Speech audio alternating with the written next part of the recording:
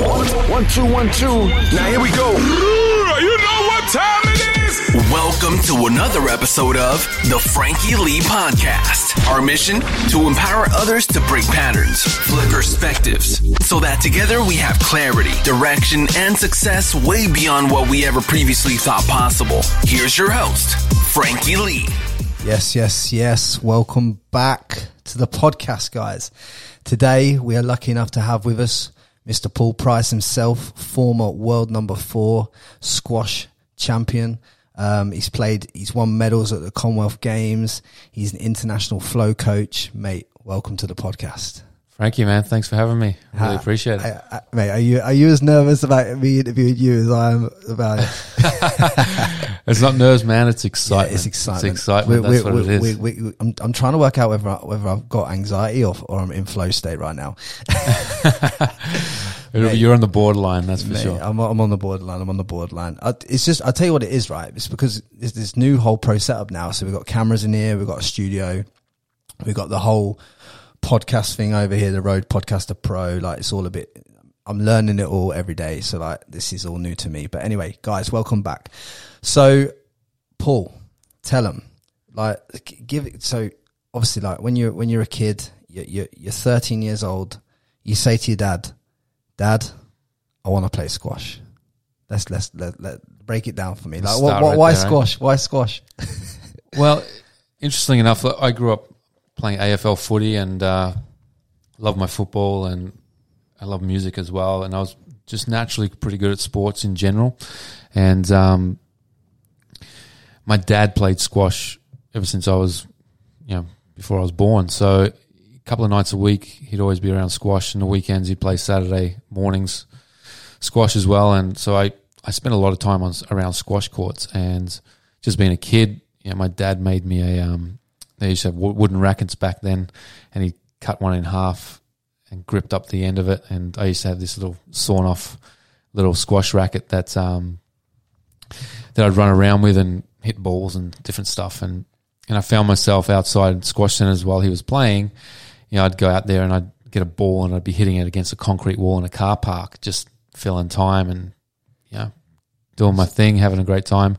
And then I would sneak on the court in between when people come on and off, and just hit balls around and whatnot. And then I started playing racquetball, which was somewhat a version of squash. That's like where you got a tennis racket, isn't it? It's a bit more of a tennis racket shape, smaller, big rubbery bouncy ball. So I was at the squash courts one random night with my dad, and he was playing comp, and they had a racquetball in-house competition at the club. And this is in Broadmeadows in Victoria. Yeah. Long time ago now, Frankie. We're taking them back, guys. Exactly. And they asked if I wanted to fill in. Someone didn't show up, and I'm like, okay, yeah, sure. I'd never played before, didn't really know the rules or anything, so they threw me out there, and I won. I won the match. I beat this random guy who was probably quite annoyed with me. I think I was probably about 9 or 10 at that time. So I played racquetball. I got into it, and I won a couple of Australian junior titles. And then at 13, I remember, and this is one of the most pivotal moments in my life, and there's been a couple of moments like this that have redirected my path significantly. It was a Sunday afternoon, and we were sitting on the couch, the whole family, my brother, my mum and dad and I, and squash came on TV.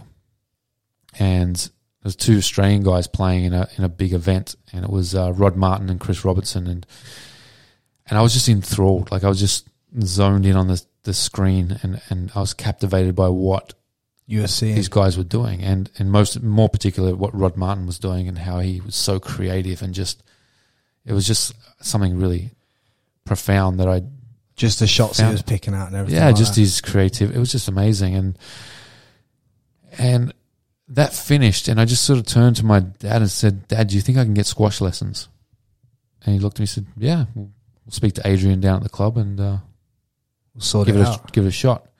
And then, that was it. I went down there and just fell in love with playing squash, and just idolized these professional players, and just changed everything, changed my whole focus in life. Yeah. So from that early age, you've obviously started playing squash. Was it like a given as soon as you started playing? You just had natural ability for it, and you just literally, it was just like nailed on the door from that day that you were just going to turn pro. Did you think that at that time, or what was the thought process? No, I don't. I mean, as a kid, I always ran around playing sports, and I think we all as kids, we're never ourselves. And this is one of the beautiful things about being a kid is your imagination and your neuroplasticity, and there's no hang-ups, but you run around being, the best player or the best athlete or the best singer or the best, you run around being your idols. Yeah. And you lose yourself in that. You get in, you get back into flow being whoever it is that you idolize. And so you were running around as this Rod guy, weren't you? Yeah, so Rod Martin was probably my first idol, and is now a friend, and I was coached by him there for a while. So it was never a thing. I didn't think at that point in time. It was just all about, I just loved playing, and I wanted to be good at it. But the thought of being pro was never in my peripheral at all. It was like a pie in the sky dream and it probably wasn't until I was about 16 that vision sort of started to come to fruition through one of the biggest influences on my squash career, Roger Flynn, who was my coach. Yeah. When I got into state squads and different things and I started to see pro players training and competing, and it just sort of expanded my vision, like seeing that stuff, like it expanded my vision of what's possible and what is in front of you. It was I could model that. But I even think until, it wasn't probably until I was 18, 19 that I thought, I can have a crack at this pro game and really kick on from there and see what it's got in store for you. Yeah, and it was one of those things, like that was all I thought about doing. In school, I was asked by my teachers, you're going to go to university and all this sort of stuff, and my goal was to get a scholarship with the Australian Institute of Sport to train full time. And what did the teachers say when you were saying things like that? They pretty much laughed in my face. Really? Yeah, there was. I mean, I know that happens in England because I've kind of been through it myself, but I didn't imagine that would happen in Australia. Yeah, I mean, the sporting culture that we have here, you think that it's really encouraged. And look, and there were some teachers that were very encouraging about, kids' passions and what they love doing. And I think you go back sort of 30 years ago, and those teachers were few and far between. And maybe there's, hopefully that's improved with the knowledge that we have now. But yeah, there was a couple of standout moments where a few teachers really kind of shat on your dreams a little bit. It's like, really? Like, but do you know what? Do you know why I think that might be though? Because when we were talking pre-roll before we started recording this podcast about flow state, and obviously we're going to go into that in a bit more depth later on in the show anyway, but those teachers that were shitting on your dreams, so to speak, they were doing teaching for the wrong reasons. They were doing they were being a teacher for cash flow reasons rather than their passion. And I bet you find the ones that actually encouraged you to go and chase your dream and go and live your passion, I bet they're the ones that are in flow state with teaching. They're actually doing it because they're passionate about it. They want to see kids succeed. Yeah. I bet if you looked at it at that angle, I bet that's the fundamental difference between those two teachers. Yeah, I think, there's probably a lot of, I think you touched on a really important point, is that were they passionate about it? Yeah. Because if you're not passionate about something and you're doing it, you're really triggering the negativity inside you. And especially if you're doing what you're doing on a daily basis isn't intrinsically motivating, then anything that motivates you, pretty much. Like, if you're genuinely operating for extrinsic motivators, then that has a shelf life, and that's not going to last very long. Motivation runs out pretty quickly when it's extrinsically linked to an outcome. But if you're intrinsically motivated, then you think, and you will find yourself in flow. Being intrinsically motivated is a huge gateway to getting in flow state. But it also leads to heightened empathy and compassion, like all these emotions that we want to be better, we are better people. We're better feeling about ourselves and others when we are in that zone, when we're experiencing more joy in our own life. And flow state has been described as one of the most joyful experiences you can possibly find yourself in, the optimal peak state of performance. Is it like euphoric? Is that what you're saying? Yeah, I mean it's been described as in correlation with Buddhists that have 30 years of meditation experience. The brain waves, the state that they can get themselves in is equal to what flow state can do for you. So, but it's also in some books, just the correlation between religion and religious experience and flow state, from a neurochemistry and a biology standpoint is very similar. So is that because it's a very euphoric? Is that because of how people believe in it? Again, it goes back into that belief system, the intrinsic motivators, but it's also, I think it's more because it's more autotelic. It's an end within itself. So it's when you do something, like you've obviously fallen in love with having a podcast and you love doing this and stuff. And whether I don't do it for money, that's for sure. Exactly. So because you love doing it, the reward is doing the podcast. It's sitting here right now with a guest having these conversations. That's the reward for you. Actually, though, so that is the reward, and I love having conversations with people like you because I do want to learn so much stuff, and this does allow me to have a platform to be able to learn that stuff myself. But my bigger purpose is I want to touch thousands of people's lives in the right way and flip patterns, break perspectives. That's why I've got my why statement as the start to this podcast. Yeah, so beautiful. That's my why statement. So when we did the intro, that bit that you hear is a why statement that's took me hundreds of hours to come up with. Okay, what is your why, Frankie? Okay, that is it. And then I wrote that as the intro to the podcast. Yeah. So that is simply why I do it, because I think to myself, yes, I want to have the conversation with you, Paul, and I love having the conversation, but I think to myself, if I don't record it, I'm doing an injustice to the world, because the stuff that we get into, the deep stuff, the meaningful stuff, the stuff that I think people can resonate with, that people can pull like nuggets out of, that shit needs to be recorded. That shit needs to be shared with the world. Because if we ain't sharing that with the world, we're just impacting our own lives, but we're doing ourselves a disservice. We're doing other people a disservice because we're not helping them. Yeah, I love that. That's a great point. Yeah, yeah. And that's the thing. But doing it authentically, for the right reasons, and monetizing a podcast or not, the impact, is not going to be necessarily gauged by the money that a podcast would bring in, but it might be gauged on the feedback you get from listeners 100%. And those moments of impact that you're really looking for. So, it's all linked together. And if you're not doing the thing you love doing and that you're passionate about, you've got to find a way, because we've all had to do things. We're all going to have to do things that we don't enjoy doing at some point. Yeah. And there are always elements of your passion as well that there's the stuff that goes, it's a bit of a grind.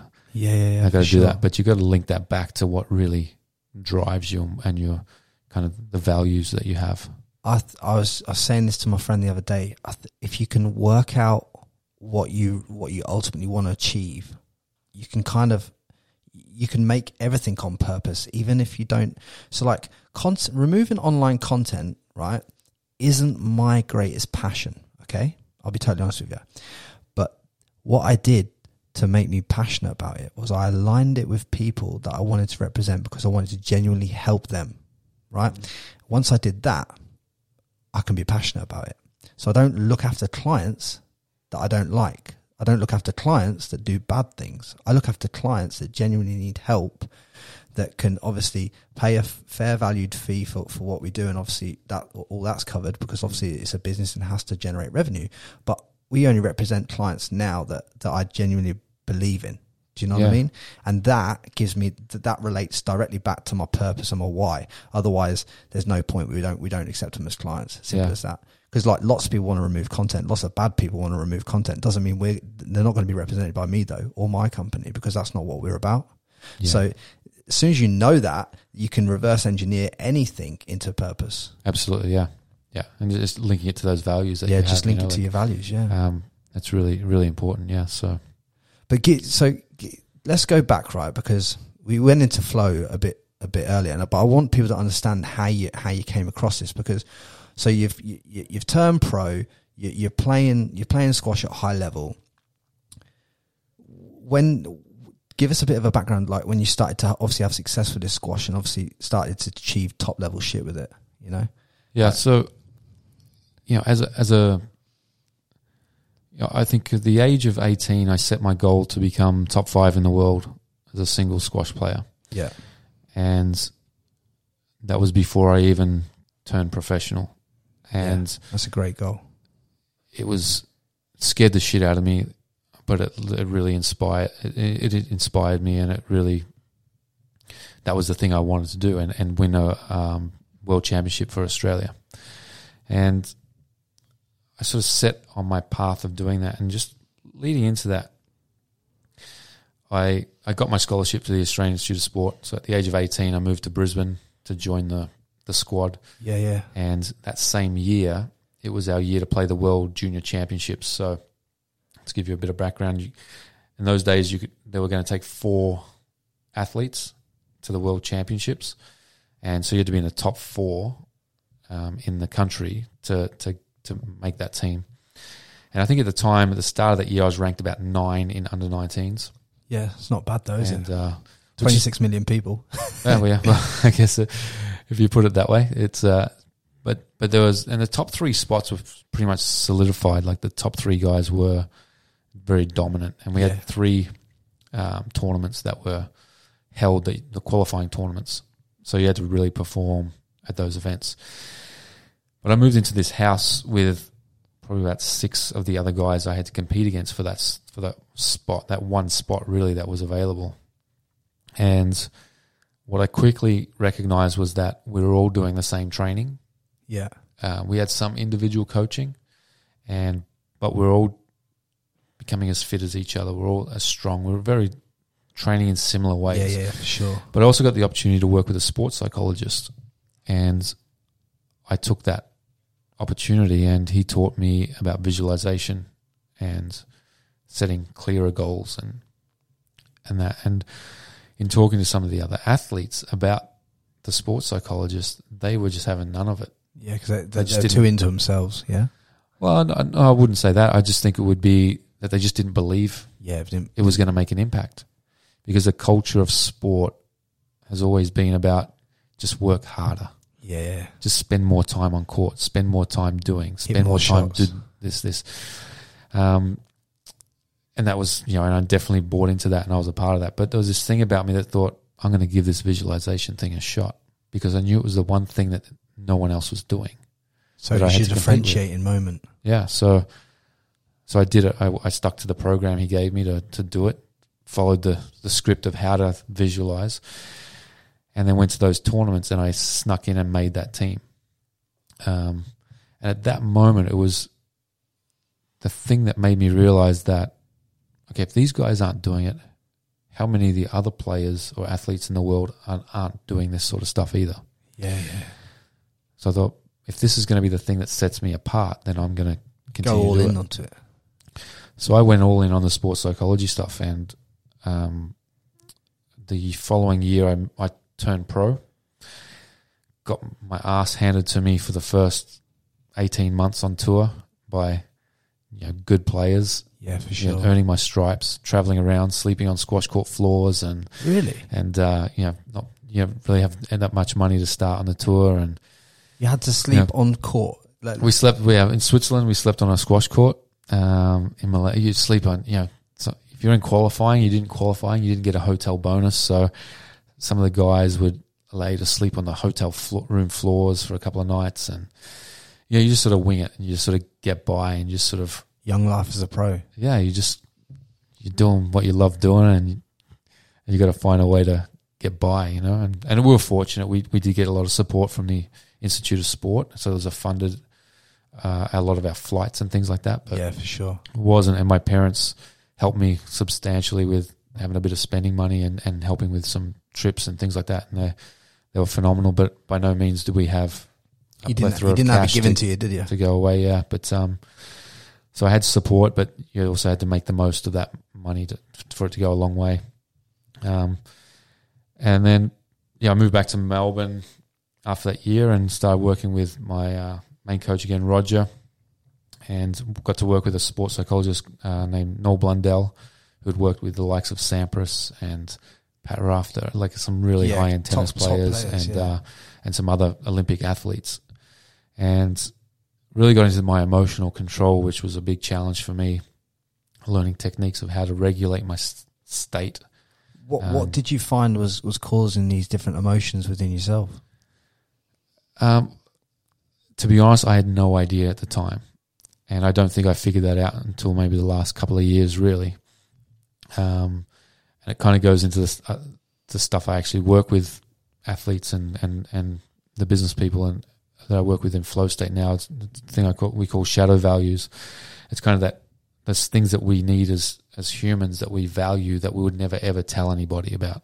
Right. Okay. It's the things that we're taught to suppress when we're kids. Yeah. For fear of what other people may think. Don't be an attention seeker. Attention, belonging, validation, love, control. All these things that we think are bad things, but they're actually our superpowers. Yeah. But because we're taught to suppress them, they often come out inauthentically, or they get used. I'm starting to resonate with this right now. Really? Yeah, cool, I think cool. so. I think so. So one of my big things was, and in high school, we're getting into some nitty gritty now, but I was bullied a lot in high school. Yeah. And what I recognized that my school life and my squash life was significantly different. Squash life, I was good at something. So people were like, yeah, he's good. So I was given a lot of positive feedback in that environment, a lot of validation of me being there and belonging and these sorts of things. Yeah. Which leads you to sort of feeling good and triggers your sort of neurochemistry in a real positive way. Yeah. But on the flip side of that was I was getting beaten up, made fun of, bullied, all this stuff at school.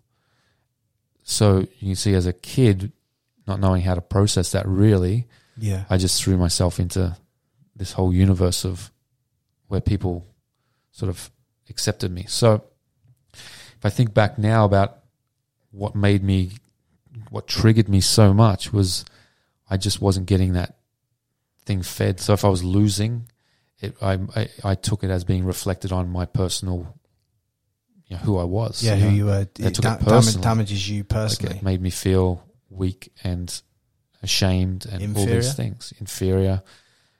So I responded really negatively. I did not know how to process that.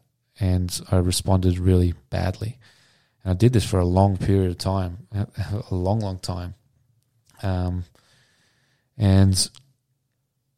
so now it's part of my passion is going, man, I just wish I knew how to dig a bit deeper into that I could go back not go back. It's all led me here to this moment, which I'm super pumped about. So I'm taking it as I get to now help other young people or other people in general. It doesn't, whether you're young or not, you either know it or you don't know it, and how to utilize it. So that need that I have that I would suppress so much that it would come out in a real negative, angry burst or a frustration or some inauthentic way that actually genuinely really isn't me. But that would be how I present myself at times. Yeah. I'm fully resonating with this right now. Like half my life's been like this. Yeah.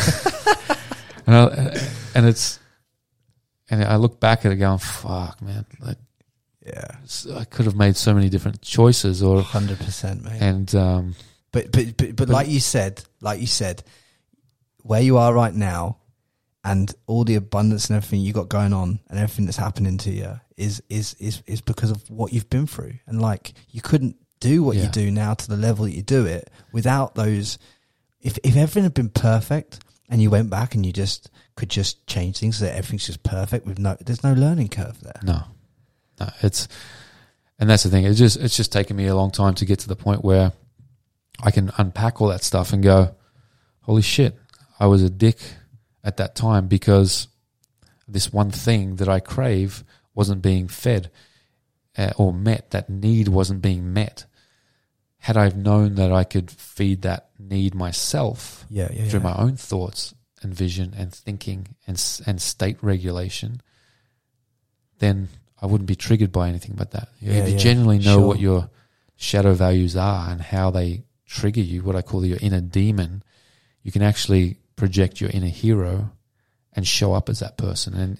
And mindfulness is a great tool in expanding that gap. The gap is that little moment between thought and emotion, reaction, where something happens. You think a thought, oh, I'm an idiot, or I'm this, or that means this. Yeah, for sure. Where you can actually stop yourself, pause and go, actually, this doesn't mean anything. It means whatever I want it to mean. But everything that you think means something can also mean something completely opposite. So, like, you could look at a woman, like, if she's binned you off, you could look at it as a negative, or you could look at it as, obviously, she's not the right woman for me at this right time. So there's obviously someone else out there better for me. But it's just how you choose to look at it at that particular time. Yeah. And so many people choose to look at the negative. You know what I mean? Yeah. And that's where people go ultimately really wrong. Yeah. It's taking rejection as that triggers that shadow value, that thing, that need that we all have, that really makes it a crucial moment. So you can train that moment to be able to control your mind and your thoughts. And so going back to what I was saying earlier, the stuff I know now, that I had that expertise, but awareness of how to stop and switch and go to a different pathway of thought that was more empowering, then there would have been a lot of different things. You could have took it down a whole different path. That could have happened. My growth would have been a bit more accelerated. But yeah, here I am now with all this, and the funny thing about it all is that we've just, as a society, and especially in a sporting society, we've come from just got to grind it out. What we think of as peak performance, and all this sort of stuff. In business, it's like a badge of honor. You've got to tell people you're busy. You've got to tell people, I was stuck at the office till 11 last night. You've got to tell people you've worked 25 hours. Grinding it. I'm busy. All these things are that we think, wow, they must be kicking goals. It's not what peak performance is anymore. And it's just like, and everyone always like wants to just swing their dick at the Christmas party, don't they? And just say that, this year I've worked 70-hour weeks for and really there's so many things that you could do to work smart rather than hard in many things, including sport. Like a lot of people do things in sport that is completely ridiculous. Like I know a lot of professional boxers that train 7 days a week. I'm like, bruv, wow, why are you training 7 days a week? Like, why are you running 6 miles 6 days a week? Like, I'm telling you, cut them to threes, run maybe 4 or 5 of them, and your body will be in a whole lot better place. Because I've seen boxers literally leave their best peak, that they peak in the gym. They peak for sparring, then they get in the ring and they're dead. They're dead at the weight. Like they're done. It's the same. It's the same in any sport. It's the same in squash, I'm sure. But there's just a lot of like people just thinking you could do more, and no thought process as to what they're even trying to get out at the end of it. Yeah, recovery is becoming the biggest, high performance tool that you should be deploying in any aspect of your life, not just a sporting environment, but business, entrepreneurship is another one. Startups, think about, starting your company and things like that. Like, very stressful. Grind and keep going and that pushing. But, what happens over a period of time, once you work past a certain amount of hours, in particular if you're getting into flow. Yeah. Right. On the back end of that, you need to recover. It's a very, very expensive process on your biology. And if you're not recovering, you think of an athlete, if you don't recover from training, you get to the fight. Yeah. And you've got nothing left. You've got nothing left. You've got to taper off. You've got to periodize your training plan. It's how we should be operating as humans, as entrepreneurs, as business operators, as as just people. We gotta oscillate our life. One of your peak moments. And make sure you're finding time to rest and recover. And rest and recover for most people is sitting on the couch watching the footy, having a beer, or watching Netflix and things like that. But that's not going to recover you from flow experience or peak state experiences because you're just sitting there with your brain idling like you would. It's like leaving your car on overnight, just idling. It's still using petrol. Yeah, and it's not even, you're not even achieving much by that. You're just like gassing yourself out with especially, exactly. You're actually taxing your system more. Yeah, for sure. And so really, so if I went back to my athletic career and, I'm 18 months post hip resurfacing, which is pretty much the young man version of a hip replacement. Really? You've had that? Yeah. So, girls, he's a new man. Yeah. My wife, well, she would be reaping the benefits, but we've got a 2-year-old now, so that takes up a lot of our time. Yeah, I'm sure it does, mate. We'll leave that there. Yeah. So, it's interesting for where I am now. I feel like I've especially the last 12 months since I resigned from my position as a national squash coach, I've had a full year of sitting back and going, what is it that really lights me up and really excites me that I want to have a crack at? Where do I want to go? What do I want the next sort of 10, 20 years of my life to look at? And what impact do I want to have? Did you ever have that walk and that word with yourself on the walk where you think to yourself, fuck me, what is my purpose of being on this planet? I've had it, and I'm not going to even lie to you. I was walking down the beach one day and I had it, and I was like, man, Frankie boy, you're here, mate, for a bigger purpose than what you're doing. You got to do something, man. You got to get that podcast going. You got to do something because you ain't living your full life, mate. Right. You're living in the shadow yourself. You got to start talking, brother. Yeah, I'm not sure. I feel like I have that conversation with myself kind of weekly. On a micro level, but yeah, just to check in. I'm on about a serious. I've always I think maybe about 5 or 6 years ago, maybe a bit longer. I started sort of reading a little bit more on sort of personal development books and things like that, and it started shifting my perspective on some stuff. And I think probably at that point I realized, okay, I'm kind of cruising along here. I'm doing things I love doing. I was playing music at a band and all that sort of stuff, and I was still playing a bit of squash on a doubles tour, but squash at that point wasn't fueling the fire. It was now my job. And I was doing it and going through the motions, which just didn't allow me to show up as my best self anymore. Did you show people that? Did you show people the worst side of yourself because of that? Oh yeah, yeah, definitely at times. But I mean, I was really good at it, so it was that easy thing that I could do that made me money.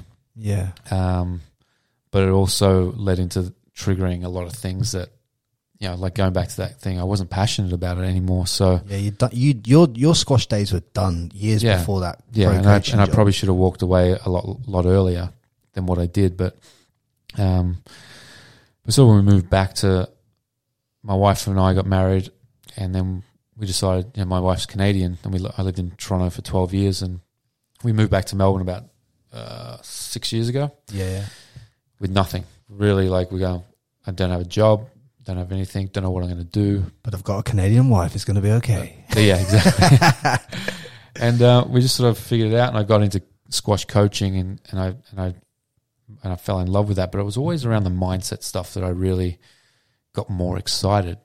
And I looked into sort of life coaching and things like that around that time. But again, the squash stuff came easy. I built a business around squash with different programs, and then became it's what you knew, isn't state coach. And then I was offered the job as a national coach, and then to run the Commonwealth Games program and high performance stuff. And it was great. It was good. It led me to more peak performance conversations, different relationships in different areas, and it moved us to the Gold Coast. Which Which is the best place in the world to live. Which is definitely one of the best places in the world. It's beautiful up 100%, mate. Every day you should pinch yourself and say, fucking hell, I don't know what I've done to deserve to live here, but I'm living here. I do. I've always said to my English friends that once you come to the Gold Coast, you'll probably never leave again. Do you know what? So. I've gone back to see my family like quite a few times and that. And every time I go back, I think to myself, I'm going to go back and I'm going to live in England again. And then I get there and I'm like, I do love my family and stuff, but like, you have to do things for yourself as well. And I'd be doing myself I'd be punishing myself basically if I went back there and lived there. Yeah. Because it's just living in 8 months a year of greyness. Yeah. Like that's going to impact on how positive I am as a man. That's going to impact on bringing my best self to the table, like we're talking about. Yeah. So, yeah, it does have an impact. Your environment is huge, but and I lived in England for 2 years as well, and so I understand getting up in the morning to go train. It's hard at 5 a.m. in the grey, miserable weather. That's part of the journey as well, right? Well, it is, but I think a lot of people have it. A lot of people will happily moan about that part of their life. Like, I think more people need to move away from where they're born, just to experience, not only just experience other cultures and other places, but like, I know people that are still doing the same shit they were doing 15 years ago, and I know them. Like, but and they're always telling me, oh man, like it's mad what you've done, mad what you've achieved, Frankie, mad what you're doing. I'm like, bruv, you can do that yourself. Yeah, like you don't need to. There's no barrier to entry in any of this. You literally just a plane ticket, mate. Plane ticket, couple of grand in the bank. Have a crack, you know? Yeah. I've been fortunate to travel to so many places around the world and experience that through my traveling for squash, and it's definitely been one of the things that a byproduct of following my passion, to be able to travel, experience different cultures, and meet different people from around the world and have different opportunities to do things, that has allowed me to grow and has kept my mind open to lots of different opportunities and 100% ways of being and thinking. And so travel in itself is a flow activity. Like, it's one of those things that can just trigger you into a different state. Like, think about those times where you're about to jump on a plane, and how that feeling of just getting there and knowing you're going somewhere. So you don't know the place, you don't know the people, you've never been there before. Yeah, it's all new to you. Yeah. So if you think about the flow triggers, like novelty is a big flow trigger. Going to somewhere new. Yeah. Like, you want to help trigger flow, drive home a different way. Yeah, 100%. At night, just see something different. Like, there's so many micro levels and macro levels of, but I think that's a great point though, because so many of us, I go the same way to the gym and the same way back, right? Right. And because I've located my office near my house, my podcast studio near my house, and all that stuff now, because it's like I could get into a pattern of going to the same places for months, and you look back and you're like, fuck me, I've been going around in the same circle. So like, I've just got that bit from your conversation today. That's just made me like, okay, that was a bit of a pattern interrupt. I better make sure that I drive a different direction as well, because otherwise I can't really say this on the podcast if I don't do it myself.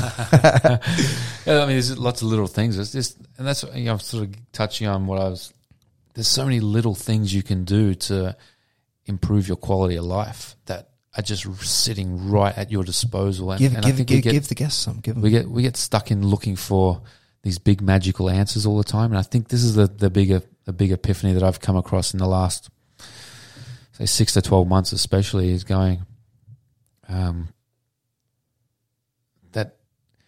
by understanding how your neurochemistry works in your brain to trigger your sadness, your happiness, your excitement, and all this, and understanding how to trigger it, is probably the biggest gift you could ever give to anyone or yourself.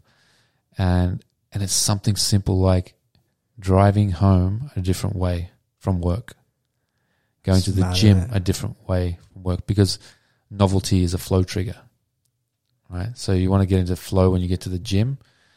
or go a different way, walk backwards for a little bit. Talk to a different girl on the way in. Talk to a different girl, raise your norepinephrine in your system, get that bit of stress, that little bit of nervousness in your system. There's so many different things that you can do to change your state on a dime. And people just aren't doing it. But the funny thing is, like, and we've heard it for years and years and years, mindfulness practice, gratitude, sleep more, journaling, visualization, all these things that are, they live inside us. Like they're not things that you go and buy. They're not things you go and attain. They're just things that you practice. You can't practice riding a bike. Buy anything that makes you happy though. As soon as you realise that, my mate, I was talking to my mate, very successful marketer, and we were talking about his Lamborghini, and he bought his Lamborghini like 2.5 years ago, and he's like, Frankie, like, I don't even drive it, like. Do you know what I mean? Like, it's like, yeah, it's nice, and I like to drive it like every once a month, maybe. I'm like, right. But he's like, mate, to be honest, like, I wouldn't bother getting one. But it's like people that have all this stuff that everyone aspires to have. Like, everyone thinks they want a Lamborghini. Everyone thinks they want the G-Wagon. Everyone thinks they want all this cash and all this rah and all that. And obviously, money's a great tool to be able to use to help people if you know how to use it. But money in the wrong hands can just put you buying these things like Lamborghinis that don't really move the needle in your life and don't really offer you much more than looking a bit of a prick, really. Like, do you know what I mean? Well, kind of that sort of stuff can be linked into that shadow value, right? Things that, you know, the perceptual stuff that you want, perceive, that you think are going to make you feel a certain way, but have such a limited shelf life. You know, while you're driving around in that car, and look, there's people out there that freaking love the shit out of Lamborghinis, and there's nothing wrong with the Lamborghini if you're buying it for the right reason. But the purpose in it is crucial, and you know, it all ties back to those values and just understanding what they are and how they link to where you're going. You know,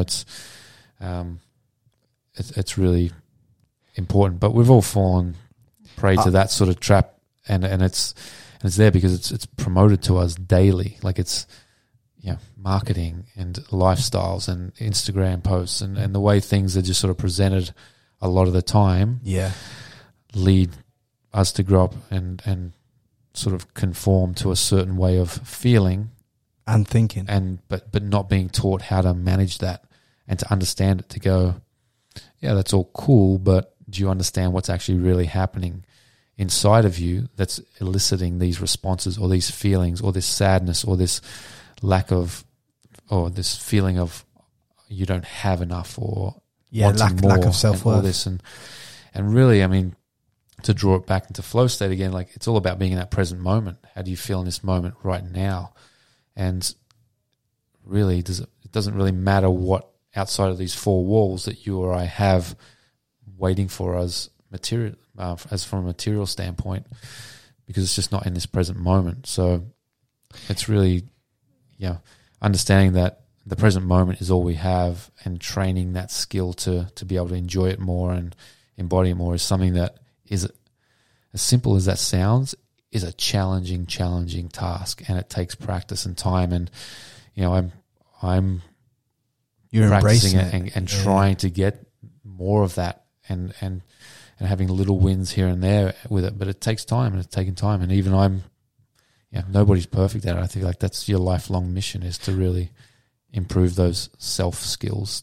But perfection is the biggest misconception there is, because if something is perfect, how can you learn and get any juice out of it? It's kind of pointless, isn't it? Really, when you think about it. Yeah. Well, you got to have that the failures and the struggles that kind of add the richness to life. I think it's just about a matter of your happiness, and I only found this out recently, but kind of between the ages of 9 and 12, we have set points in our happiness. Yeah. Like our emotional set points are, there's only a certain amount of sadness you'll ever feel, and there's only a certain level of happiness that you'll feel. And there's only a couple of things that really break that mold, that either spike it to be extreme joy or to sort of extreme sadness, and really bad shit happening to you or family members and things are the ones that are going to increase that sadness level. Yeah. or moments of ecstasy or flow state are the ones that are going to spike, and that's sort of usually linked to flow experiences with high purpose. Right. So really, like, How we're can you kind of shelved in, like, on a daily basis, that we're operating in a certain level of happiness and sadness or emotional set points that we can waver in. So you're saying we're rocking between two barriers here at that age? But as I was saying, you don't know how happy, you wouldn't know what happiness or joy or anything in that feeling feels like if you didn't know what sadness felt like. So we need you can't struggle, have one without we need the other. failure, we need all these things, we need stress, we need all these things to make our life fulfilling, like to overcome a struggle, to overcome us things that we're challenged by is, that's, you get your dopamine hit by overcoming things. So there's nothing to overcome.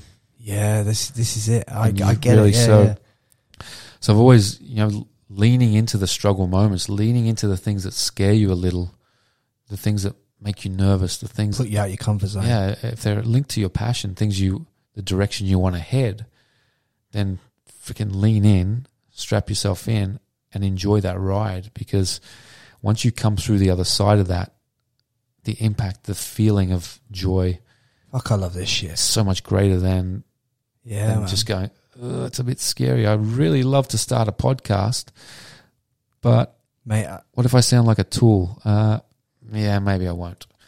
But leaning into it and just getting it done. I started with an iPhone and a voice recording app and like a microphone that plugged into the iPhone. That's how I started. Yeah. And if you listen to the first episode of this podcast, like, okay, the first episode of the podcast was recording on like AirPods and a recording app, and then I went to a microphone and adapter and recording app, and then, do you know what I mean? And now we're a full pro audio, 2 cameras, like a podcast studio. Like, it has to evolve, and that's evolved like that over 7 or 8 episodes, because I just believe, Paul, like, you got to take massive action and back yourself. Yeah. Like, there's easy like 10, 12, 15K by the time, probably about that, dropped in this room right now. Yeah. Like, that's without renting it. But why wouldn't you back yourself? You're only here once. You just do your worst case scenario. It goes completely tits up. I had a good go. Yeah. There's no loss. There's no loss there, is it? It's cash. You can always generate more cash. Yeah, exactly. Yeah, but again, going back to that, the moments of the experiences you're having, those autotelic moments. Yeah. Again, it's the enjoyment of doing, the impact that you will have through 100%. hosting a podcast and all these things. But if you think back, I started with an iPhone and a plug-in mic 6, 7, 8 episodes ago, and I just recorded my first. I'm so buzzing last for you. week, yes. And so I'm like 6, 7, 8 episodes behind you then, apparently, because I did it with my iPad. We did it on Zoom, but those little progressive moments, you need to celebrate those wins, because 100%. What that does, it creates a really positive sort of reaffirms yourself, doesn't it? Yeah, it's sort of a follow-on effect where you can. I think we had a low battery over here. Oh yeah, so low battery on the camera, but we're rolling with it. We're rolling with it. It's all good. But what it does is that it allows you to sort of spike that little dopamine. So when you reward yourself, you get that reward chemical dopamine. You get that little hit of, fuck yeah, I did that. Fuck yeah, that was cool. Or look at me grow. Or look at me, I've got this now, and this. I've got this person on my thing, or we just helped this person remove this content, and they did this. So you got to celebrate all these little wins along the way, because quite often we get caught up in the big goal. So if the goal is to have a life-changing podcast that is bigger than Joe Rogan, and you're sitting in here with me right now having this conversation, you're going, fuck, when am I going to be as big as Joe Rogan? You're going to miss out on a lot, and eventually you're going to go, hang on a second, I'm not getting close to this. If you're focused on where you are now as where that goal is, which is why you got to have those chunk down goals all the way down to going, let's do our first 10 episodes, then let's invest in some mics, and you got to have these little stepping stones. Right. But then when you get there, you got to give yourself a bit of a high five on that. It runs on the board at the end of the day. Yeah. It runs on the board. Like at the end of the day, you're not telling me that if I sit down and do 100 episodes, you're not telling me that there's not going to be some improvement in listeners, personal growth, contacts, and everything else between 0 and 100. Of course there is. But it's just that most people will not put the time in to go from 0 to 100. They won't put the time in. And that's why, like, if you look at the most successful YouTubers in the world, they started with a page with 1 video, 1 subscriber. Joe Rogan started with 1 listener. Yep. There's no, the barrier to entry is so small, but people will not put the time in and the years in perfecting the craft, in learning the game to be able to do it. Now, you might not realize this on this podcast, but so you both might see this. I'm just going to show you. I'm just going to say it how it is, Paul. Right? Both my cameras have run out of battery on this podcast. Right? Yeah. So I got the first bit of like Paul speaking for the first half an hour. That camera went fucking flat, and that fucked up. No, that's not gone flat. That's got a battery, but then the memory card's run out. So I just learnt the lesson. And then my other camera, my GoPro, has just gone completely flat. Right? Yeah. Because I've turned it on in 4K, so I've learnt that now I need 1080p. Yeah. Like so, and I just learnt those lessons. Right. This is podcast like what 7, 8, what 9? I don't know what it is, but anyway, the point of the matter is, you got to fucking start. You got to make these mistakes. You roll with it. You roll with the punches, and you just go for it. And it's no different what you're doing with your podcast. We'll both get into flow state with podcasts because we'll both give it the time and attention it needs to be able to get us into flow state with podcasts. Yeah. Just most people won't give it that time and attention. They won't give it. They won't. That camera stopping and that camera going would have fucked them. They'd have been totally fucked. They'd have been in their head about that. Me and you just continue talking. We're like, fuck this and fuck this. We don't need it. We've got 2 mics. Yeah, we're sweet. We sound like silky smooth chocolate, mate. Like, you got kick-ass mics here, so so what does it matter? Exactly. But and that's the whole thing, right? You just need to have that structured thing. Like just to get started, you just need to start. And this has been, and this is a challenge. Like I've just gone from pretty much my whole life in a sporting environment of squash, and I've walked away from it a year ago going, okay, well, what do I want to do now? Who am I? What really lights me up? What really excites me, and what can I do? And the battle in my mind of going back to 0, back to the starting point of okay, I've got to earn my stripes again. I've got to go back to sleeping on the floor in the squash centers. I've got to go back to doing these things. I've got to go back to doing this. It's really challenging after you've had a certain amount of success in one area of your life. Yeah. And then going, I'm going to pivot. I'm going to pivot here and go into this that I don't really know how to navigate this world yet. But each day I keep waking up and I keep doing my study, I'm doing my learning. Chipping away. Like, I'm going to start a podcast. I'm going to do this. I'm going to become this. I'm going to work towards this. Today I'm going to learn something that I can use to help some of my clients. And I've developed this repertoire of skills now that are helping people take their steps in their life, be it in business, personal life, whatever their goals are that they really want to work towards. And it's just that, that sort of, and the beautiful thing about getting in flow is when you get there, that nagging voice, that inner critic, it shuts down. Like it goes offline. Like it lives in your prefrontal cortex in the front part of your brain. And when you get into flow state, that starts to turn off. It goes offline. And so, when you're in flow, you don't actually think about who you are, why you're here, what is your sense of self kind of disappears. You become 100%. One with the activity. There's it's very autotalic. It's very, I love that word. I'm going to learn that. Autotalic. Yeah. I love that word. You love that word. It took me a while to get my head around that word. Actually, but it's an experience, and your judgmental self, your inner critic, the thing that you sabotages you, going back to that conversation you had walking down by the beach going, you've done nothing, what's in your life, what are you doing, all these things that you start beating on yourself. Yeah. That's gone. Like it's ego though disappeared. As well. Yeah. It's like a lot of ego in that. So the thing I love about the flow science and stuff, it's attainable by us all. It lives in all of us, and we can all do it. When we've all done it, we all achieve it more often than we know. But are we using it to drive forward in those moments of purpose? And really what happens is, we could be in a conversation just at a coffee shop, just bump into each other, have a random conversation about something that we're both engaged in, and we can have a moment of flow. And then 20 minutes can go by going, oh crap, I've got to go because I'm late now. And we have that moment of flow. And we can experience that, but we're not trained to use that, the thing that triggers that, in the things that we love most or we're most passionate about. So if we've got this dream to achieve something, we don't because have the goal seems so big, we feel that stress, that anxiety, which is, your kind of norepinephrine kicking into your system, going and making you feel anxious about it, which is really just you feeling excited because they're the same chemistry makeup. Yeah. When you explained that to me before the podcast, I get it now.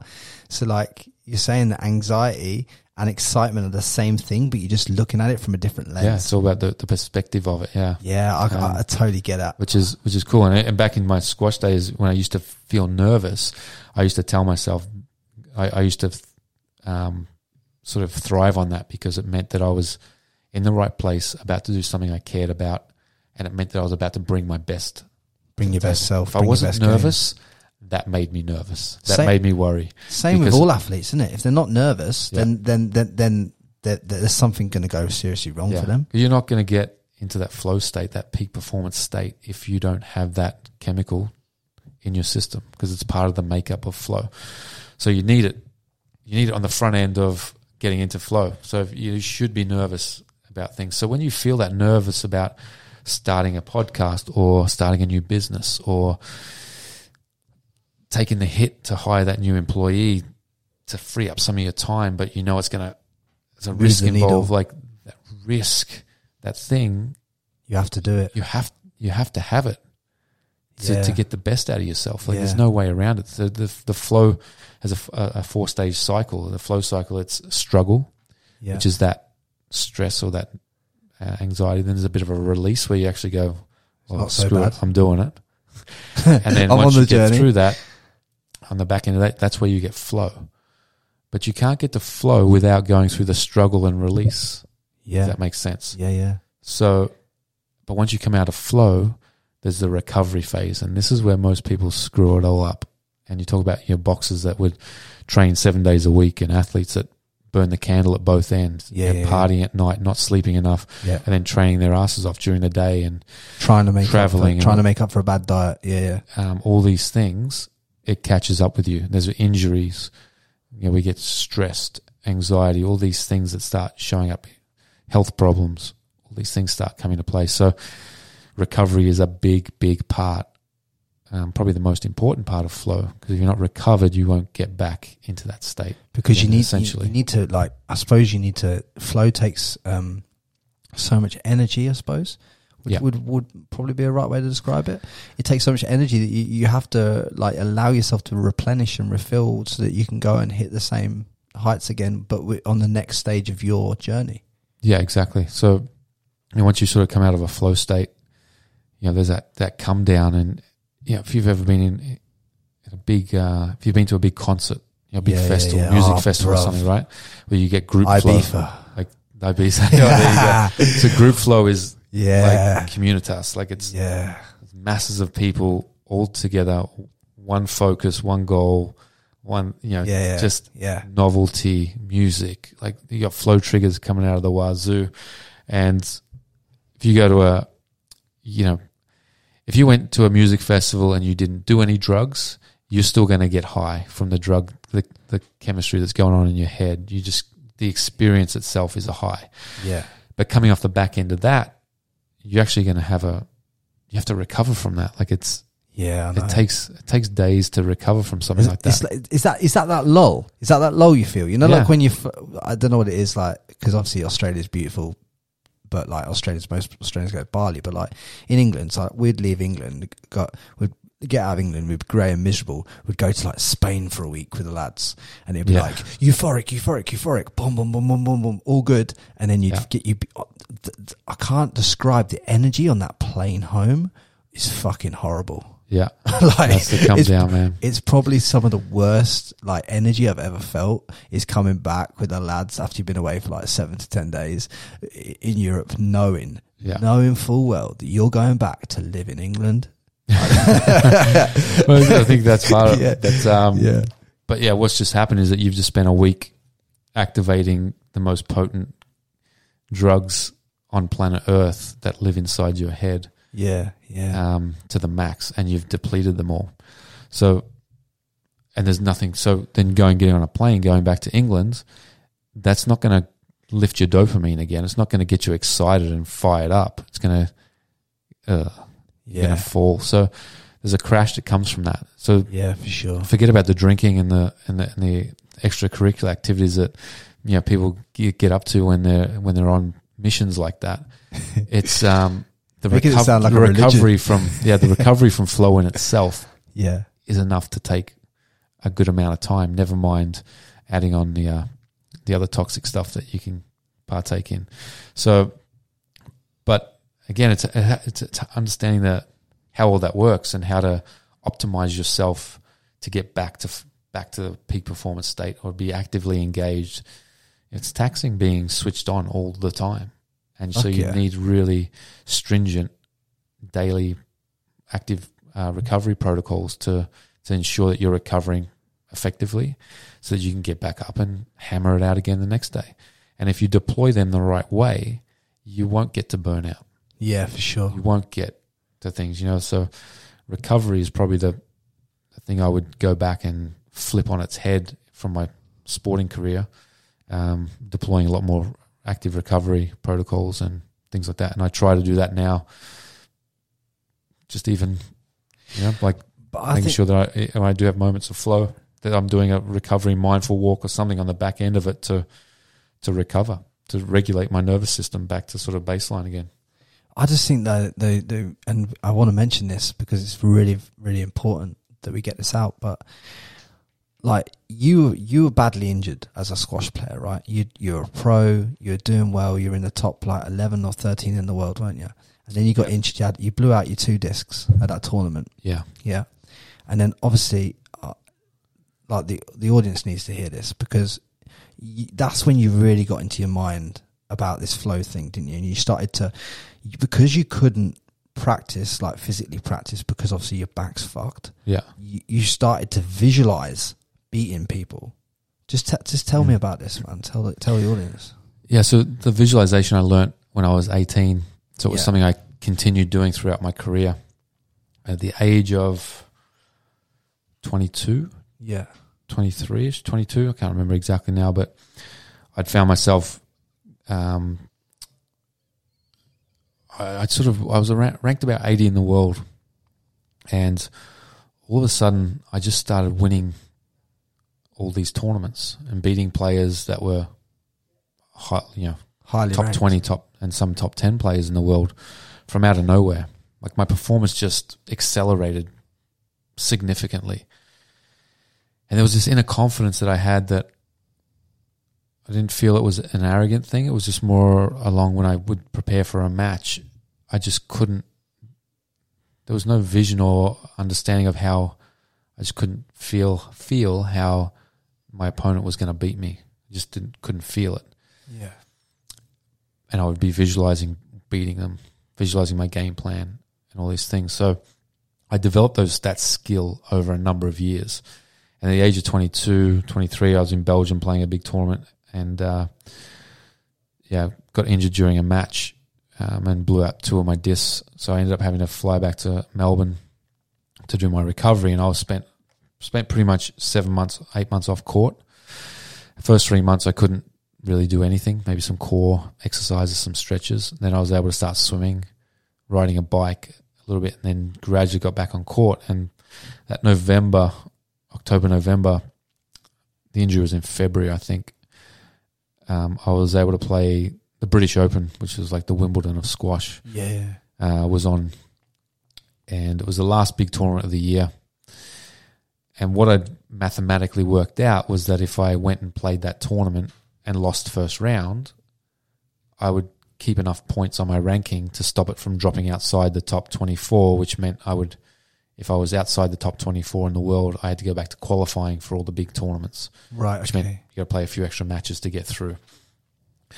So I spoke with my coaches and doctors and stuff, and they said, yeah, you should be fine to go and play, So that was the plan. I entered, and just about 4 weeks before I started to get back on court hitting, and within a week my back seized up again, locked up, like back to the same pain I had in February. Yeah. And the Victorian Institute of Sport put me onto another physio that had done some work with the Carlton Football Club named Jim Chim, like a magician. Jim Let's go. Magician, man. Jim Chim. He's in Box Hill for anyone in Victoria. But and I remember laying down on his table the first day, and he just started going to town on my left calf. And I'm like, Jim, and I'm in so much pain. Jim, my back is injured, not my calf. And I'm thinking, who is this guy? And who sent me here? And he goes, back sore because calf not good. And he got me back up and running within a week. Amazing. So I hit some more balls. I played a small tournament in Melbourne, got through it, then just flew to England, stopped in Amsterdam. I didn't take any gear with me either because I picked up my stuff when I was living in Amsterdam. I picked up my bags, went to Birmingham for the British Open. My flight was booked for the next day after the first round to come back to Melbourne. Because you'd already presumed you were going to lose? Well, I thought, I haven't played in 8 months really, and I'm playing the biggest tournament in the... Mate, that's a little bit of a workout. Well, I was going for the efficiency. Oh right? My God, mate. Who does that? But, it's one of those things, that you can change your flight if need be. So you booked I ended up having to change my flight 5 times, but... it's such a weapon. Well, I got to that tournament and I won my first match 3-2, which is, the extent of 5 sets in tennis talk, but, and was like pumped. I got through the second round. Awesome. What a bonus. Changed my flights. But my next match, I was up against Simon Park, who was world number 3 at the time. Phenomenal player and great guy. And he'd been pretty dominant up until that point as well. Like he'd been playing extremely well. So I thought, cool, I got a bonus, second round, some extra money, some extra points. I can fly home now and start preparing for the Tournament of Champions in New York in the following February. But what happened when I stepped on that court is still to this day, well, I have more of an understanding of what happened now, but I stepped on and I remember warming up for the match. And then the only thing I can recall to this day is the ball hitting the tin from Simon's racket and me just sort of putting my hand in the air in victory, like beating him 3-love. Wow. And I can't remember anything in between those two moments. Like it's a blur. That's just made my whole body go like fucking hell. I'm feeling that. And so kind of in shock at what just happened, but obviously I'll take it. I find myself in the quarterfinals of the British Open, and so what I would call then, I was just in the zone, but it was really a flow state at its maximum. Because you didn't think you were going to achieve anything. That's why you got in flow so quick, I reckon. Well, there was no expectations. There was just a clear intention of what I was doing. I had a very clear goal during that tournament of how I wanted to play, and just turn up. It was fun. It was, if I think about flow triggers, it was novel again. I was back on tour again.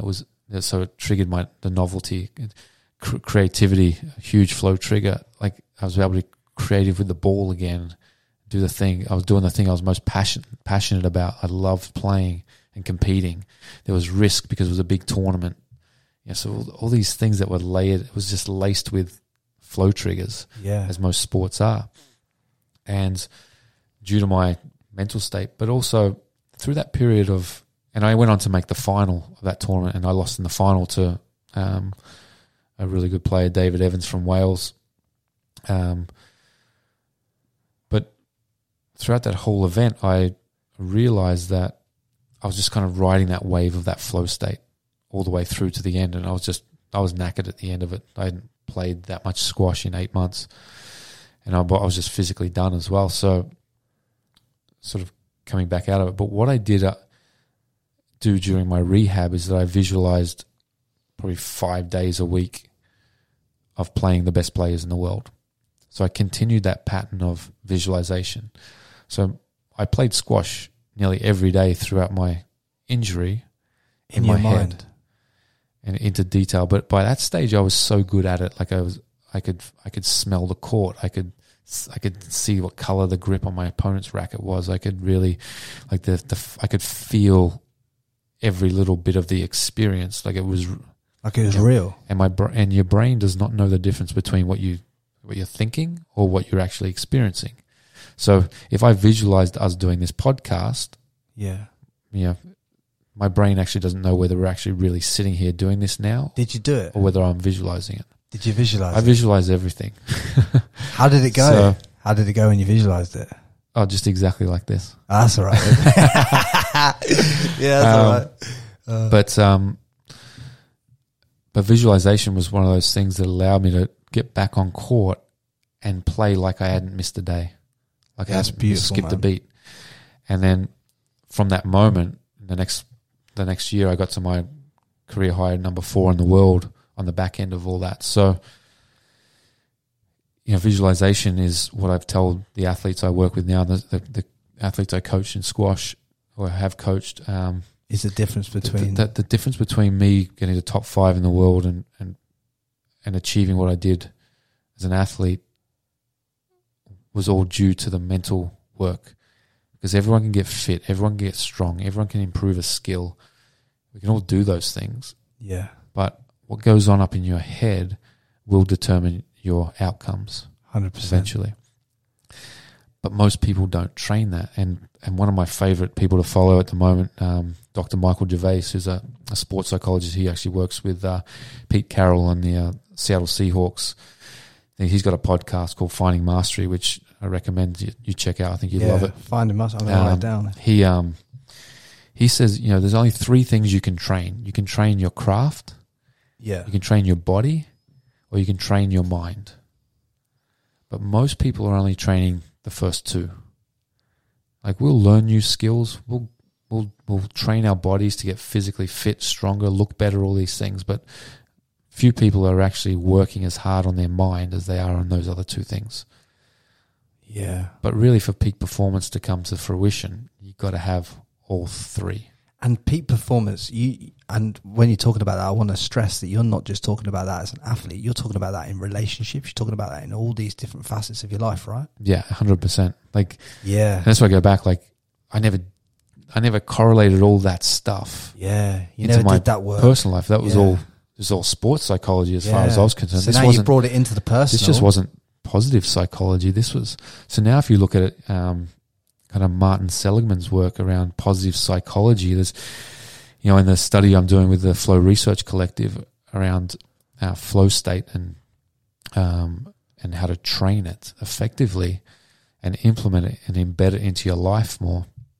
Is you can't have peak performance without these sort of 6 fundamental things, and they are your nutrition, your sleep, Yeah. Mindfulness practice, gratitude practice, social uplifting experiences or social support. Yeah, yeah. And good friends, you mean? Good friends, good people that support you, that believe in you, that actually encourage want you to you. achieve something. They want you to win. Yeah. And there's a 6th one, and I've gone blank, but exercise. Yeah, of course. Exercise. So if you're not doing those 6 things on a daily, consistent basis, you're really not allowing your psychology and your physiology to come together in that sweet spot where you can be at your best. Yeah. You may not get flow state all the time, and you don't want flow state all the time. but you'll be more actively engaged. You'll recover better. You do things. And the other thing you really want is an active recovery protocol.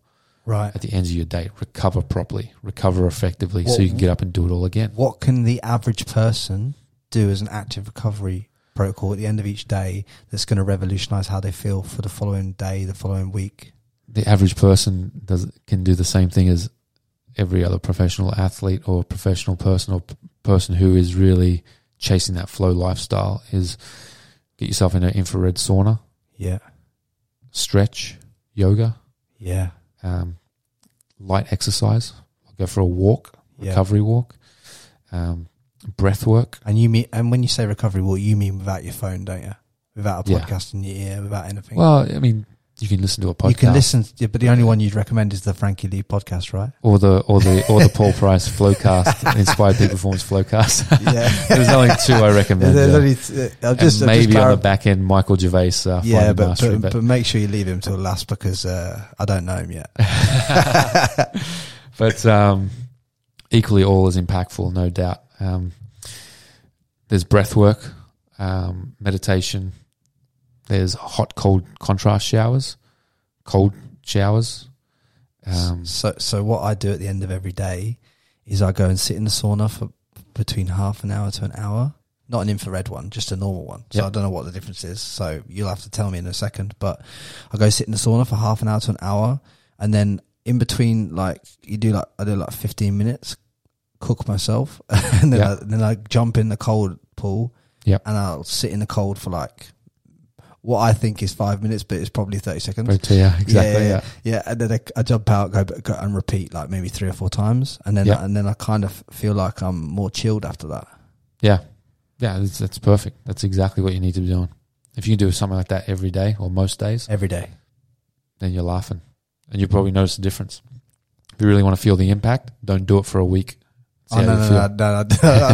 I'm just going to take. I'm telling you now. There's no benefit from me stopping doing that. No, absolutely. There's not. I'm not even going to try. I don't even want to run your test. Yeah. And then the other thing would be get a massage. I do that 3 times a week. It's all the things that we hear about that they're all just at our disposal. Don't get a massage every day. Then get a roller. Do some rolling.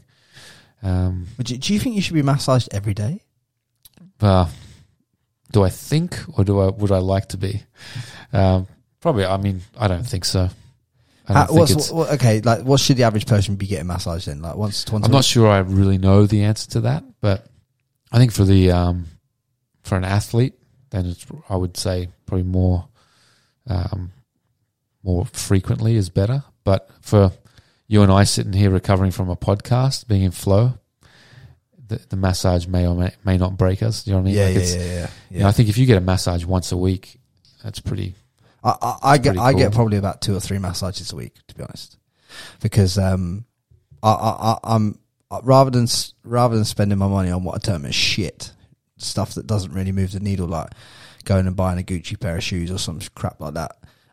Rather than that, I spend my money on books and educating myself and. Speaking to consultants that can move the needle for business and for mindset and all that stuff, and then obviously anything to do with that, like massage, saunas, all that stuff. That's where you spend it, because that it makes you way more productive the following week if you've done that the previous week. Absolutely, and that's what's going to generate more results. Whether it's monetary results, bigger connections, better whatever it is, whatever you're working towards, it's going to ready you to perform at your best. It's going to give you the edge over your competition, and if you and it's going to prepare you to get into a flow state when you purposely try to trigger it. So it's how many hours a day though should people be in flow for? I'm not sure I know a real definitive answer around that. If you talk about a busy schedule, if you can sort of block your time off for pure focus, one task, no distractions, no phone, no emails, no nothing. Like you and I sitting here in this room now for however long we've been here already. If I was off checking my emails between or text messages or I'm just going to go have a phone call, Yeah. or we were breaking it up all the time, it would take us time to get back into that swing of things, right? But on the back end of this block, hour and a half, whatever it's going to be, I know that I'm going to need to take a walk. Yeah. So I usually try to block off an hour and a half to 2 hours in my what I call flow blocks, and I'll pick my one task. I'll say I'm going to work on my Flow for Coaches program or whatever it is that I'm working on during that time. Yeah. There's nothing else that comes into play. I put my headphones on, put my binaural beats on, or some focus music, and you're gonna have to tell me about this focus music. Just go at it. Just go at it. Yeah. And do that, and then on the back end of that, I have a little recovery. So it might be I go for a walk, get a coffee, have some food, I might do a bit of exercise, I might do some stretching, but just do something to move the body thing. I may do a mindful practice, a 20-minute meditation. I do something to recover from that. To break the pattern of that flow that you've just been in. Yeah, and then what you want to do is block off another hour and a half, 2 hours, and go again. So, and if you can effectively deploy that 2 to 3 times a day, and like your productivity will go through the roof. I want to ask you a question now. So Cal Newport wrote a book called Deep Work. Yeah. Right? Have you read it? I have not read that book, but it's on my list to read because it definitely correlates between flow. Is that flow? Is that flow? Because is that what he's talking about? Pretty much, yeah. So a few people have spoken to me about this, yeah. And I've had conversations about flow state and stuff. It's kind of like a deep work philosophy, Cal Newport. I'm like, exactly. It's just getting into that. It's just a different name for it, I guess, and without reading the book and knowing the intricate details of it. But I believe the concept is the same. Yeah. It's around, if you get into that deep focus, like, in that flow state, one decision leads to the other. They just flow. It just follows on. There's no. It just happens. I was reading a famous marketer, one of his blog posts, and he was like saying, if you want to get something done, just sit there and do it. And I was like, that is so true, isn't it? Because everyone says, I want to get that done, I want to achieve this, I want to achieve that, but no one's willing to actually sit there and start, and actually just sit there and start and finish something. Yeah. You know how humans go, oh, well, I wrote it down on my goals list or my to-do list or whatever list you got or whatever. I had the intention of doing it, but I've not even, I sat there, looked at it looked too hard, so I just did something else that was easier. Yeah. Do you ever get that? Well, yeah, I mean, we're designed to search for distractions and negativity. Our brain is like negativity. So information that we take in gets filtered through, and I'm gonna speak a little bit out of my realm here and try and nail this for you, but take it with a grain of salt because I may not nail this piece of information. But information that we process gets filtered through our amygdala, the almond-shaped thing in our brain, and that is what is referred to as like our danger detector. So it's designed to keep us safe. And so anytime anything happens, we perceive information, it goes through that piece of our brain first. What we'll do is we'll pick up and we'll take notice of 9 bits of negative information to 1 to maybe 3 bits of positive information. Wow. So you literally just... So we're designed to our brain's designed to keep us safe. And this is our ancient brain talking, right? This is like, could something just jump out of the trees over here to my left and attack me right now? Or am I safe? So we're constantly on that lookout for negative information, for danger, which is why people get stuck in that negativity trap. It's why it's so easy to feel negative and be worried or concerned and feel stress, I think. But through a practice of gratitude, you can actually flip that a little bit and have your brain start to train your brain to look for the positive information. So once it goes through that, then it starts to filter off, oh no, I'm safe, and then it'll go into the other parts of our thinking for perception and from there. So we're designed to run away from things a little bit. We're designed to be safe and and be lazy. Like, conserve energy. Our brain is so powerful, it can work for us, but it's, from my understanding, and I could be wrong about this, but it's designed to keep us very safe and compact and protect us from any imminent dangers. And it's so powerful that it can work when we switch it on and use it the right way. It can have amazing results for us. But if we don't learn to harness and use it the right way and use our sort of neurobiology to work with our physiology, then you're going to get the negative results. It's going to do what it's designed to do and keep you sedentary and safe and not taking action. Fucking hell, that's amazing. So, like you don't even realize it, do you? Like, it's not something until someone like points the stuff out to you. You can that's why you should always seek to learn something from everyone you meet, because it's for these conversations are why I do this. 100%. Yeah, and these are things I've just learnt from other people, and just passing it along and going backwards and forwards. It is cool, but the best way to combat all that sort of stuff as well is just take action. You said it all. Just take massive action. You want to get through that. Take action. Lean into it. Move forward. Lean forward into it and go at it, and you'll get through the other side. And that's the only way to combat it, is through action. Yeah, 100%. It's to the point of, like, and I always say this with my clients when we talk about this sort of stuff, is that friction in our life. Think about the things that you will not do for the silliest reasons. And I'll give you a perfect example of myself here. And is that I love chocolate. Like, chocolate is one of my biggest weaknesses. If there's chocolate in my house, it's gone.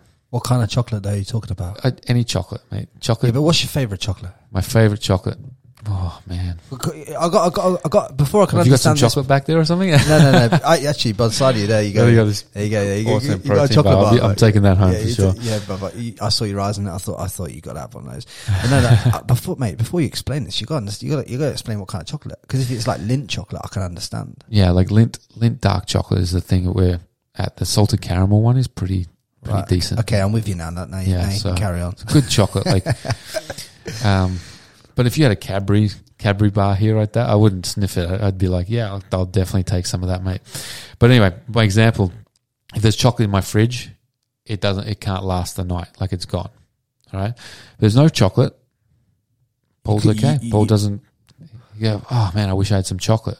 But I'm not going to go out of my way and get it. I'm not going to leave. There's a 7-Eleven literally a 3-minute drive from my house. So my brain is so lazy. Like, my desire to eat chocolate, if it's there, is so powerful. It's hard for me to overcome that. Yeah. But if it's a 3-minute drive away, you're out. Screw that, man. That's too much work. I can't be bothered doing that. So you order it on Uber Eats. Which is why Uber Eats is so powerful, because they feed into our lazy system and feed the things 100%. That kick our dopamine into action. But so I won't do it. So if you want to talk about switching habits, so I don't want to eat chocolate, I want to lose weight or something like that, then we just don't buy chocolate. And the friction that it is to go and get the chocolate is that much. It's the power that allows you to break that pattern. Yeah. But if I wanted to say I wanted to improve inflammation in my body and I wanted to have more turmeric, well, then if I got turmeric in my house or turmeric bone broth or something like that, then I'll make it all day long. But again, same thing. Even though I know it's the benefits in my health it'll make, I probably won't drive down to the local cafe, which is only 4 minutes drive, to go and get myself a turmeric latte or a shot of something. Do you know what I mean? Like we're so inherently lazy that thing. So we've got to set ourselves up for success by knowing what those triggers are and what are the empowering triggers, or what's the good catalyst for friction and what's the deterrent that we want to put in place. So I have a little bit of a love-hate relationship with the white Monster energy drinks. Right. Like they are like, I don't drink, smoke, do drugs, nothing, right? But those things, they look at me and I'm like, They're like, that might be a step backwards if you just started smoking and drinking drugs from a Monster drink. You might be better off doing those other things. But the Monster just looks at me in the fridge and it's like, yo, Frankie. Like, and I'm like, yeah, I'm there, buddy. Like, do you know what I mean? Like, I just kind of, every time I go to a petrol station, I just kind of have to. So you saying like, just don't go to the petrol station. Don't go where they sell Monster. Yeah. Well, okay. That's practically, I can't go anywhere in Australia then. Yeah, pretty much. Yeah. But that's the thing. Like you've got to find ways to, because we're I without sounding negative or dark about this, I just believe that we're inherently kind of a bit weak and lazy. Like I just think that's our as a race default of people. Like humans, but we're also equally powerful and motivating and inspiring as long as we're switching and putting. You just have to choose which one turns up. Yeah. So that's our choice, isn't it? It's a conscious thing. You got to, and it's a practice. You got to practice making the right decisions. You got to practice, and by no means am I perfect at any of this at all, but you can feel the difference when you get on a roll with it. It's so much easier to keep it there. And you know what it's like when you fall off the wagon on something that you're trying to create a positivity out of or a habit.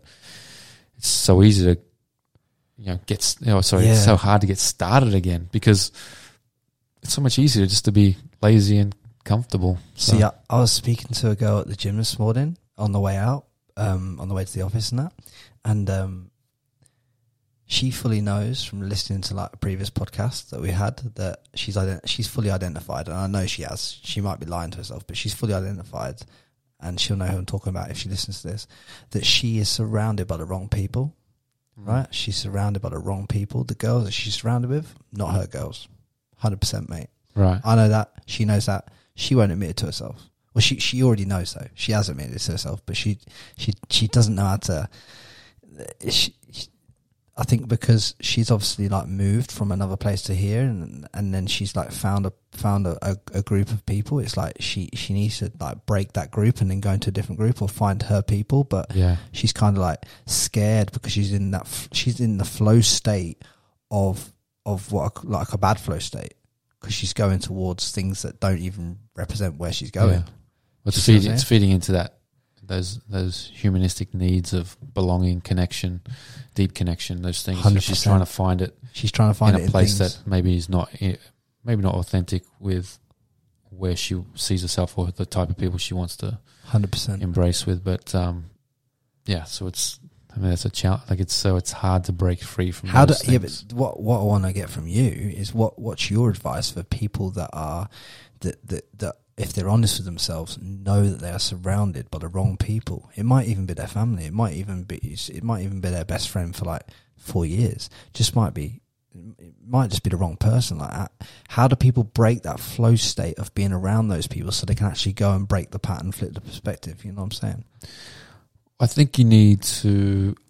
I mean, my sort of philosophy around that would be that you need to identify what you're getting from those interactions and be honest about that first and foremost. Like, what is the thing that you're getting from that? Is it a sense of belonging? Is it a sense of connection? Is it and understand why you're getting it from that? If it's a sort of a toxic group of people or they're very negative or whatever it is, what is it that you're getting that you're not getting somewhere else?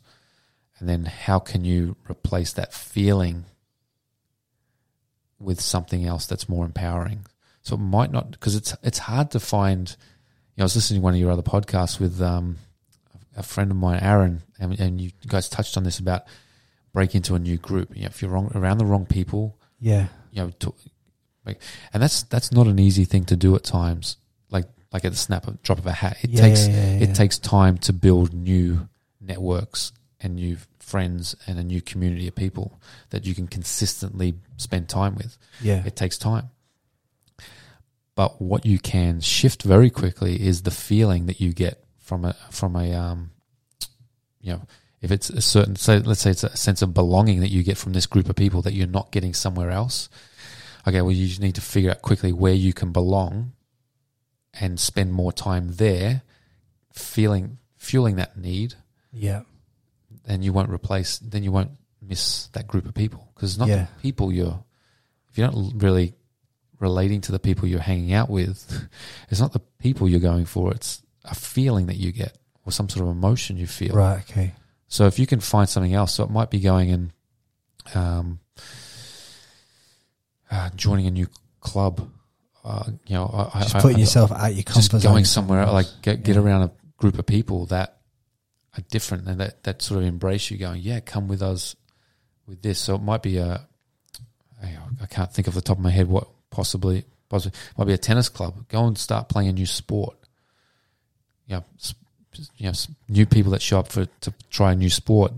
There's not many more welcoming people on the planet than a club of people that love playing a sport and want to welcome and introduce new people to the thing that they love doing most. Yeah, for sure. Come with us. Come play with us on Saturday. Come and do this. So if it's a sense of belonging that you've gone through a process, which is what I do with the clients, is to understand what are the things you get from these things that are empowering or disempowering, and where can you replace them, and how can you feed them authentically. It's not like smoking is a perfect example. Like people smoke not because they enjoy smoking, inhaling toxicity into their lungs, because they get a sense of belonging, because they get to belong to the cool kids. Yeah, hanging out. So it's not the belonging it's not the nicotine they're addicted to, it's the belonging.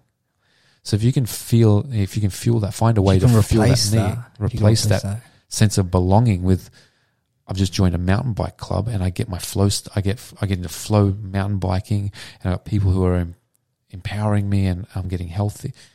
You'll quickly forget about smoking very, very quickly. That's amazing. So that's, in my understanding and what I've learnt, that would be my advice. It's like, what is it exactly you're getting from that group of girls that you're hanging out with that you can get easily somewhere else? Yeah. So it might not be because, and you only get to know people, you might find a new group of friends or new people to hang out with, but you might find 6 months down the track that they're actually just as negative as the other ones. Yeah. So then you got to start again. So, but I find the feeling. I always really pay attention now to how people make me feel.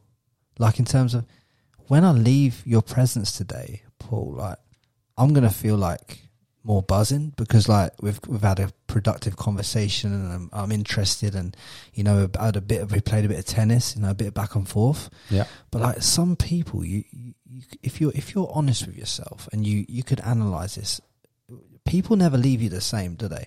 They either leave you feeling more empowered and more buzzing, or they take away from you. You never left the same from a conversation.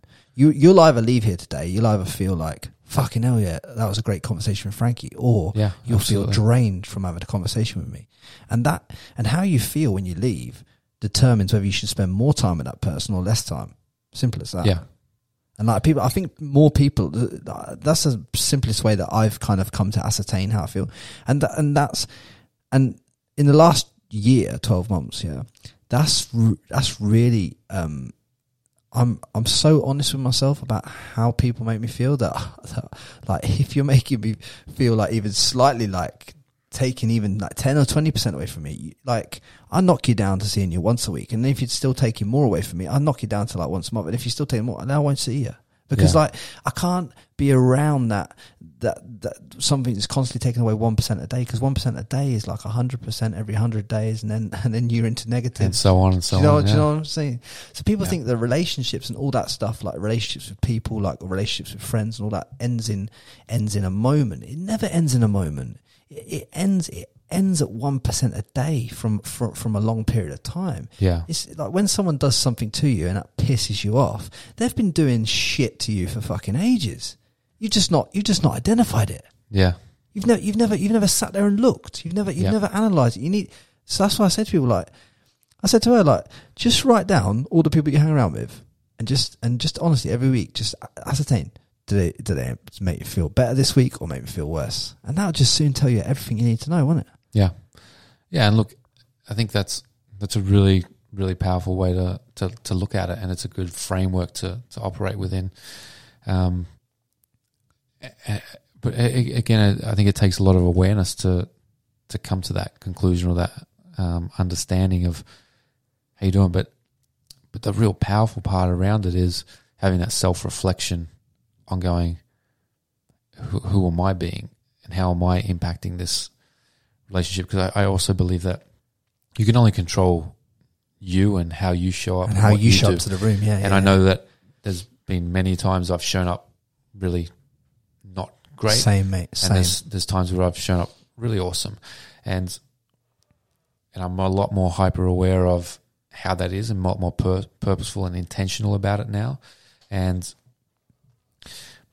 I think, as you said, it takes time to understand these, to sort of go, are they taking away from me, or are they having a hard time?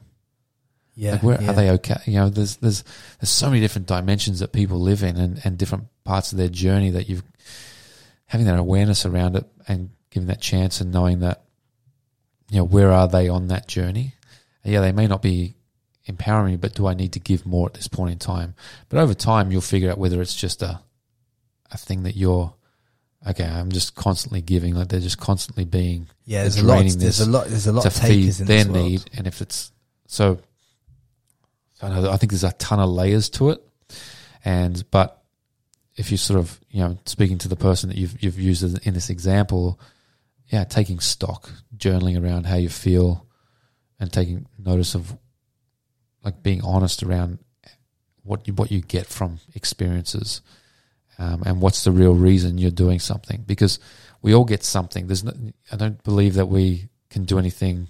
Like I'm on your podcast, because I think, okay, well, this can also help me promote my brand as well. Yeah, for and sure. by you having me on the podcast, you get to fulfill your bigger vision, your massive transformative purpose in impacting lives and getting your podcast out there, because I'm going to share this with my audience. And so there's a win-win in everything. But you have to find it, don't you? But the authenticity in between all that is where the impact happens.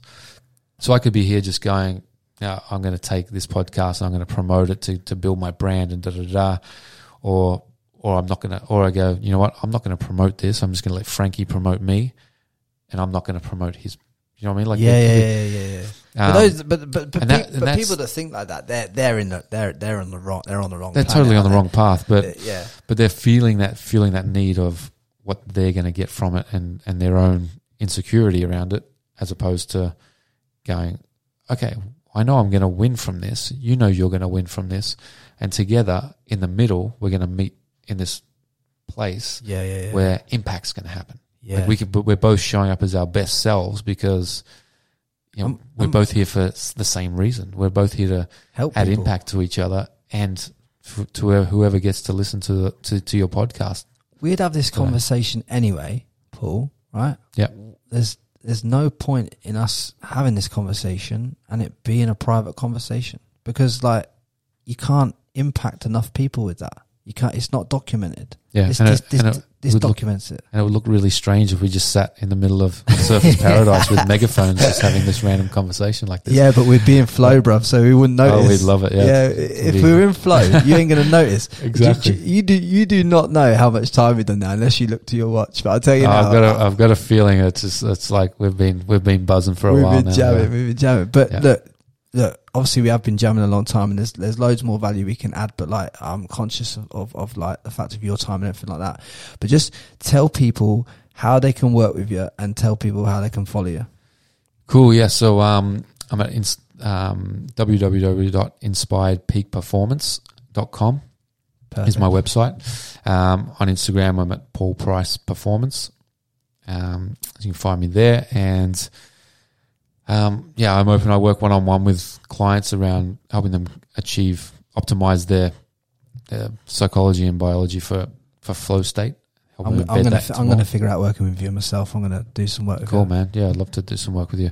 And then, I'm working on a few programs right now to release that'll be available online in the coming months. And then, in next month, I'll be launching my very own podcast, which is called the Inspired Peak Performance Flowcast, and I just recorded my first episode last week with a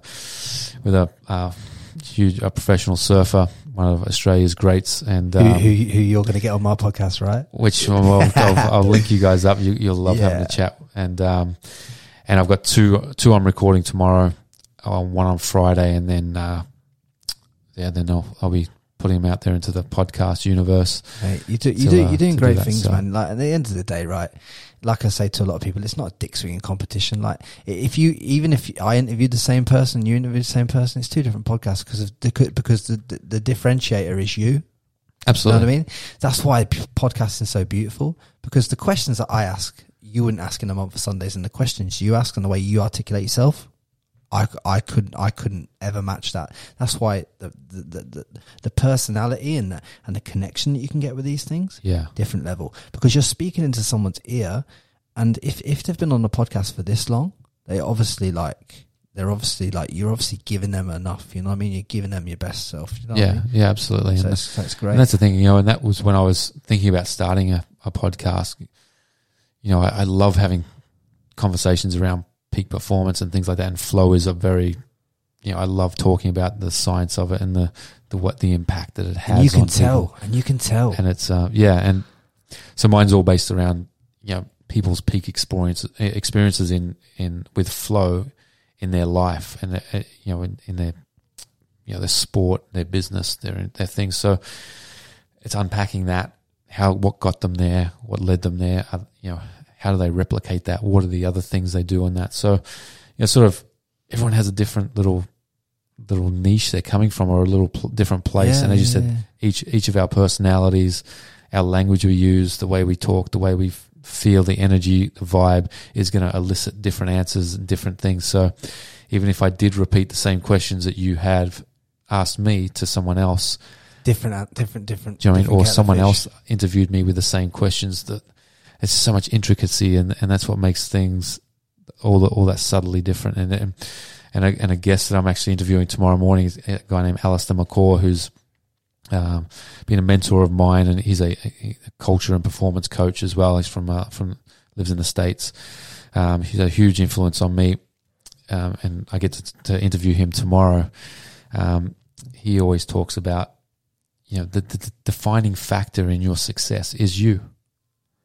Yeah, no one. I love how simple he's made that. But it's no so one true. is you. No one is you. Yeah. No one has the qualities. No one has the language. No one has the makeup. No one has the makeup of your experiences.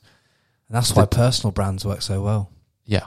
So you just got to figure out what sets you apart, what lights you up from the inside out, and go share that with people, and then 100%. Just and that's follow your passion and your dreams. And that's something I realized. With my voice, like I think it's my voice that separates me from a lot of people.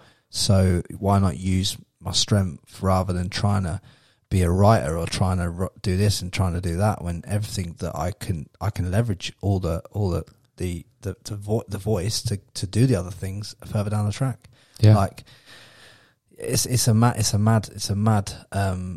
way of thinking about it, and I love the way you simplified that. But look, thank you very much for your time on the podcast today. And is there any one last word you want to give the audience before we check off? Oh man, drop you one last knowledge bomb. I think just simplify life, hone in on that one thing that really excites you, and take a step forward. Like, just lean into it, embrace the struggle, be vulnerable, and dig into yourself daily to find out, what triggers you and how you can overcome those obstacles and try to enjoy every moment. I guess I love it. That's about it, man. But I love it. I appreciate you having me on. I've had an awesome time, man, and I love what you're doing. I love your message. I love what you're about, and I'm glad we've connected. And mate, we're gonna be mates for years. Like, don't you worry about that. I'm not letting you off the hook, brother. Awesome, man. I look forward to having a beer or something with you at times. Well, not a beer because I don't drink. Oh, you don't drink? Well, we're gonna have a monster. We'll have a monster together. Mate, no. You're meant to be getting me in flow state, mate. That's not getting me in flow state. That's getting me on the wagon. But look, thank you very much. It's been the Frankie Lee Podcast, and we're out. Don't forget to subscribe to the Frankie Lee Podcast.